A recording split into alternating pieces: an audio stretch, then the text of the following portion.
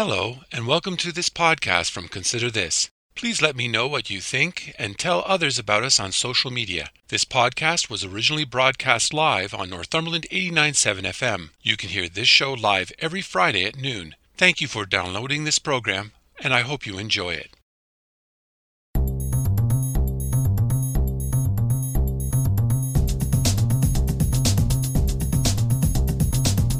Hello and welcome back. This is Consider This Northumberland, and I'm your host, Robert Washburn, and you're listening to Northumberland 89.7 FM.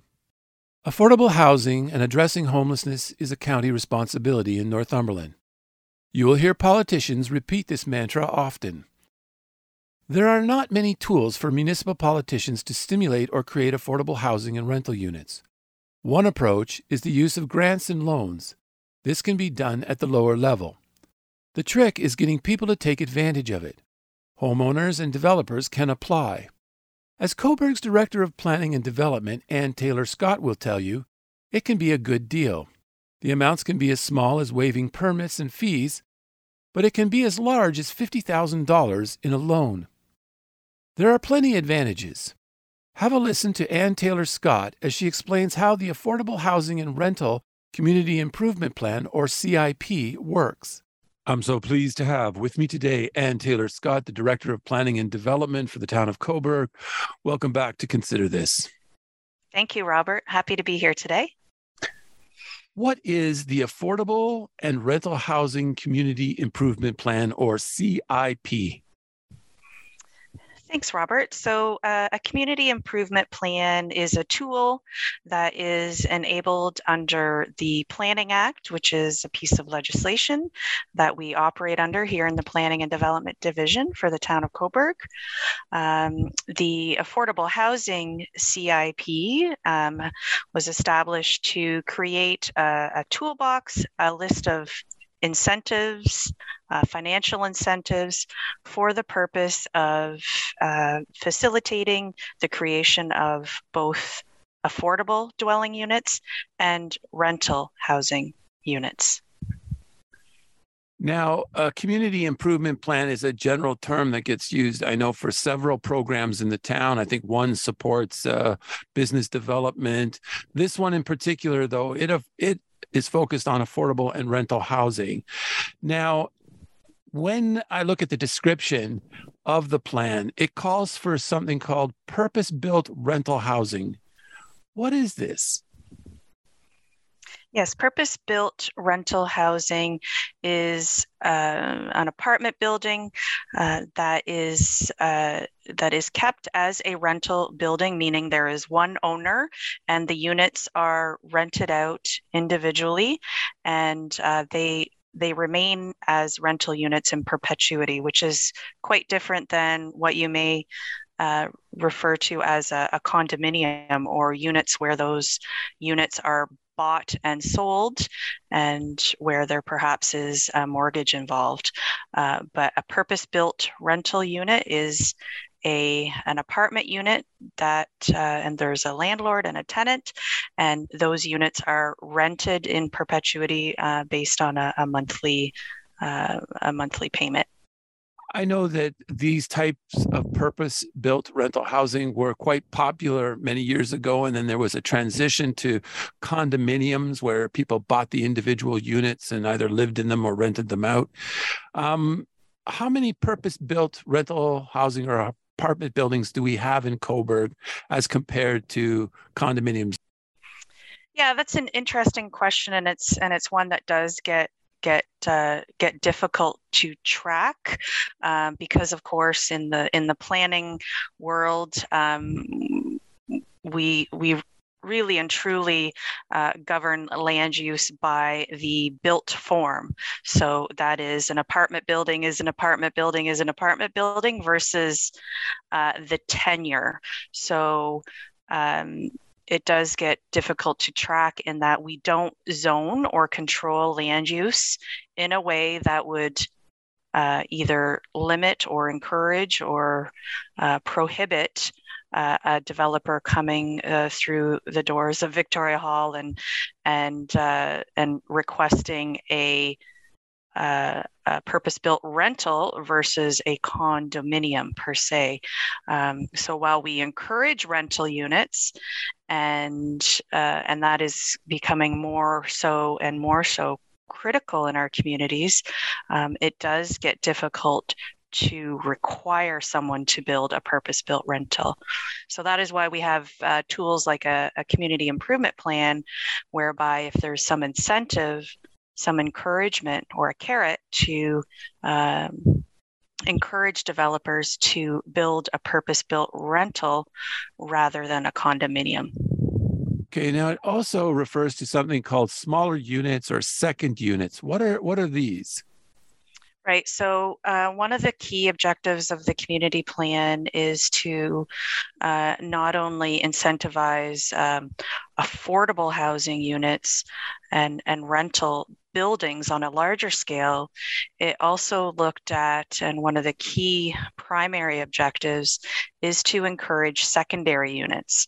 So secondary units would be units on a property where there is an existing house, where there is an existing residence, and secondary units may be, as an example, a basement apartment or a unit in a detached accessory structure or a detached garage. So we also refer to these as coach houses. So during the work of putting together the community improvement plan, it was recognized that there's a large opportunity to increase the rental housing stock in Cobourg by not only through large scale apartment buildings, but on an individual basis throughout the town where there are existing residences and there's an opportunity to put in that accessory apartment in a basement or in an attic or in a coach house. What would be the incentive for somebody to do this in their home? Well, I think the way the community improvement plan is set up, there's quite a significant incentive to these second units, so these basement apartments or coach houses. So there's two different aspects in the CIP. The first is the planning and building fee reduction program. So a homeowner may be eligible for up to 100% of the fees paid on a planning and development application for a secondary unit or a coach house. So that would mean if there's a fee for a building permit or a fee for any type of a planning application, that homeowner could be eligible for a complete waiving of those fees to install that unit. Approximately what kind of dollars are we talking about in this case? Like, how big a savings would that be? We're talking, it could be hundreds, likely not thousands of dollars. In terms of incentive, I mean, you wonder sometimes. I've seen this written up about people who are first-time home buyers, and it used to be. I know my grandparents did this. They bought a house, but they immediately created an upstairs apartment, and that was how they covered their mortgage when they first purchased a home. What is your experience with it? Yeah, and that's exactly where we are thinking as planners, that encouraging these secondary units, whether you're a first-time home buyer and because of the difficulty entering the market, these secondary units could really make a difference for a young couple buying a home.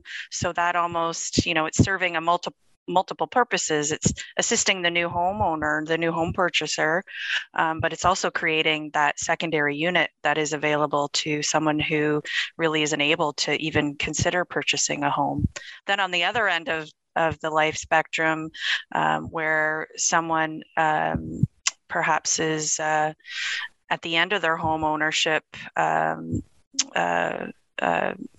span and wishes to, say, an elderly couple who is on a fixed income looking to augment their cash flow, could add a secondary unit at that stage of their life, and again hitting that multiple purposes and addressing multiple needs. Also, perhaps a family member, looking to, say, if mom or dad is looking to live with their child, and they can share the financial burden of a residential property, and it could be a cross-generational matter too, where there's a secondary unit and some incentives taken advantage of in that regard. So the one don't they call those granny flats, aren't they? That's what they've been referred to colloquially as. Yeah, there could be that. I think the purpose of the CIP program is to really create that second unit, and less about the relationship, but more about creating that second unit for someone. Now, another thing that gets mentioned in the CIP is this thing called mixed income developments and emergency and transitional housing. Now, when I heard those words, I thought, isn't that referring to things like transition houses, the county's only emergency shelter, or is it something different? Yeah, so emergency housing and transitional housing, they are defined a little bit differently under the CIP program. So of course, emergency housing is intended to be short-term accommodations who are experiencing homelessness and in a crisis situation. So emergency housing is to meet those immediate and emergency type needs. And whereas transitional housing is an intermediate step between emergency shelter and permanent housing, and in transitional housing, there is intended to be some type of a service linked to that. So this CIP program does aim to incentivize emergency and transitional housing as well. So this could be partnering with a local development or nonprofit group in facilitating that type of a housing opportunity. And it may involve, yes, other tiers of government like the county and the province as well.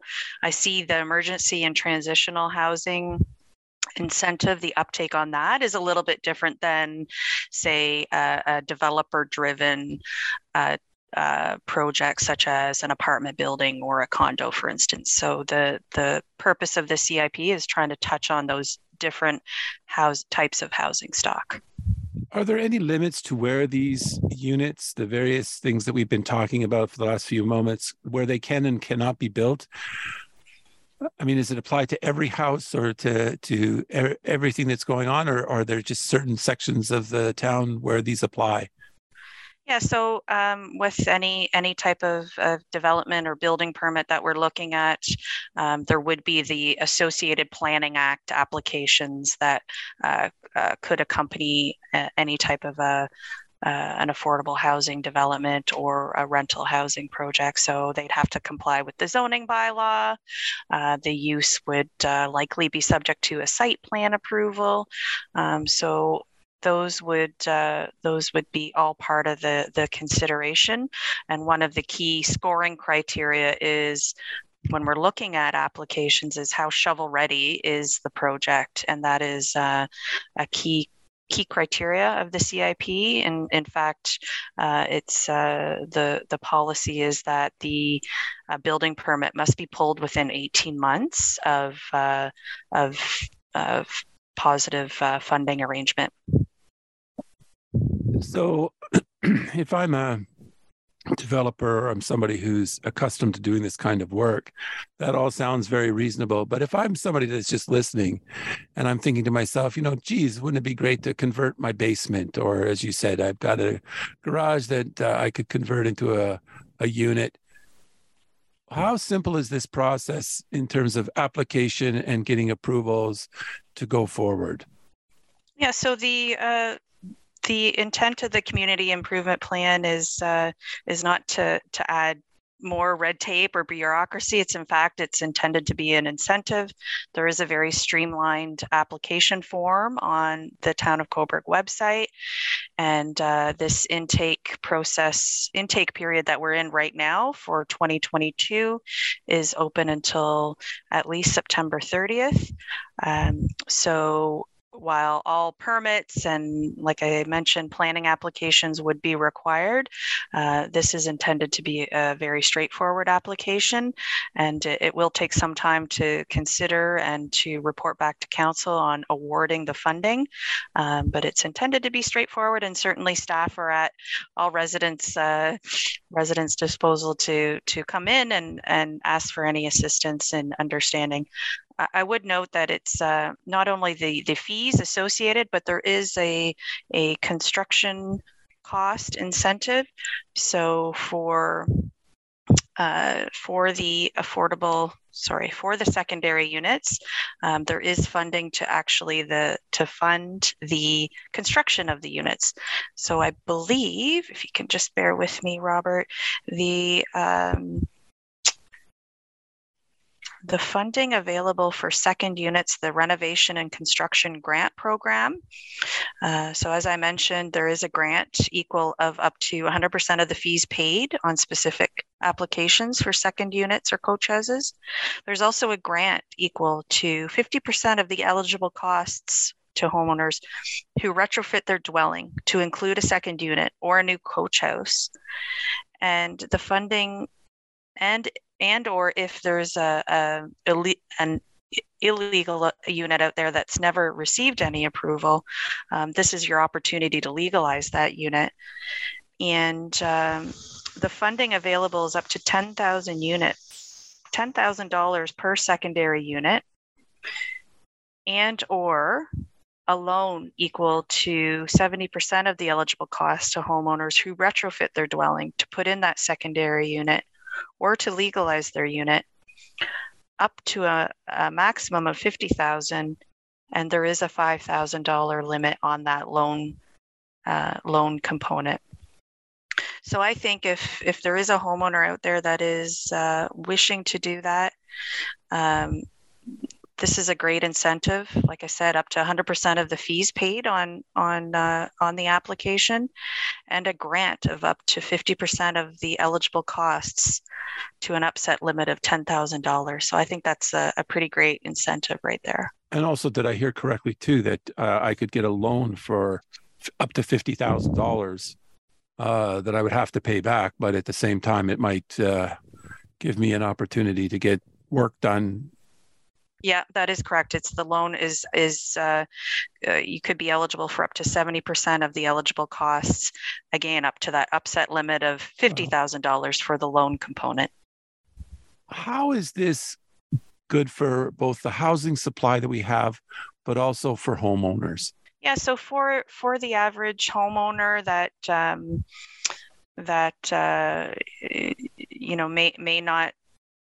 may not have thought of it before, there is an opportunity to improve an individual's cash flow by putting in one of these second units. Certainly, as homeowners, we may be looking at not requiring the 2,000 square feet of floor space, and if there's an opportunity to intensify someone's personal property by adding a secondary unit, helping out the housing stock, helping out the community, and improving the availability of rental units in and across Cobourg, which is a key objective of the community improvement plan. So why not just leave it to banks? Why is it important that the town and the planning department have this community improvement program? Well, this council, and through their strategic plan, has identified housing attainability as a key component of the strategic plan and a priority for the town and the community. That is what mayor, members of council, and the community have communicated to staff. It's in our strategic plan. As a professional planner, it's also in many land use planning documents to encourage and facilitate that diversification of housing stock, rental, ownership, attainable, transitional, emergency. So those are all meeting the key objectives of professional planners and the guidance documents that we follow as well. So I think it's quite a challenge, but yet an opportunity for this council to have endorsed a community improvement plan in affordable housing. And now the rubber is hitting the road in terms of implementation, and we're looking forward as a staff level on taking that funding and incentivizing those projects that are meeting the key criteria. And the result will be improved and enhanced both affordable and rental housing units. What is the current availability of rental units in Cobourg? I understand it's like less than 1%. That likely wouldn't surprise me. I don't have the exact figure, but many municipalities are at a low vacancy rate, and that is exactly why we look to encourage additional affordable and rental housing units. And it's also, at one point, developers were looking to convert rentals into condos so they could be purchased and sold, and equity built in that fashion. However, even the possibility of a developer hoping to do that, to do one of those, the condo conversion, that door is closed because we do have such a low vacancy rate. Is the vacancy rate not supposed to be something like 3%? Is considered a fairly good? Yeah, often it's in and around 3%, and anything less means that community has more work to do to improve that stock. Now, what about developers and professionals who do this kind of work? Are they eligible for this community improvement plan as well? Absolutely. Yep. So the development industry, developers, builders, homeowners, if any individual or corporation is meeting the criteria, then the CIP does not preclude it. There are some priority application types, and one being these secondary units on the private homeowner side. So if I'm listening to the show today and I want to take some steps to pursue this, what should I do? Well, certainly check out the Affordable and Rental Housing Community Improvement Plan pages on the Town of Cobourg website. If there are any questions, please do not hesitate to reach out to staff, being Mr. Rob Franklin or myself, Ann Taylor Scott. We'd be happy to walk applicants through the process and to further describe what incentives are available, and be happy to help facilitate any application. Ann Taylor Scott, thank you so much for talking to me today. Thank you, Robert. It's a pleasure. That was Ann Taylor Scott, the Director of Planning and Development for the Town of Cobourg. I want to thank my guests this week for talking to me, and I want to thank all the listeners for tuning in today. Please join me again next week when we will talk to the people on the front lines and those behind the scenes who make a difference in your life and Northumberland County. So please tune in. If you would like to listen or share this or any podcast, please check out my website at consider-this.ca. There you will find past podcasts, news, and other information about life and politics in Northumberland County. Or you can go to the radio station's website at northumberland897.ca. I'm Robert Washburn. Thanks for taking time out of your day to listen in, and I hope over the week you will continue to consider this.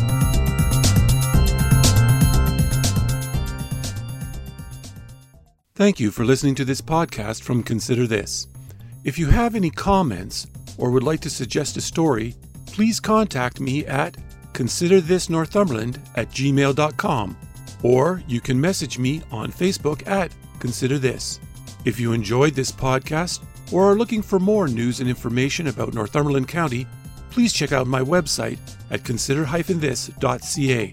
That's consider-this.ca. And don't forget to share. And again, thank you for listening, and stay tuned for more from Consider This.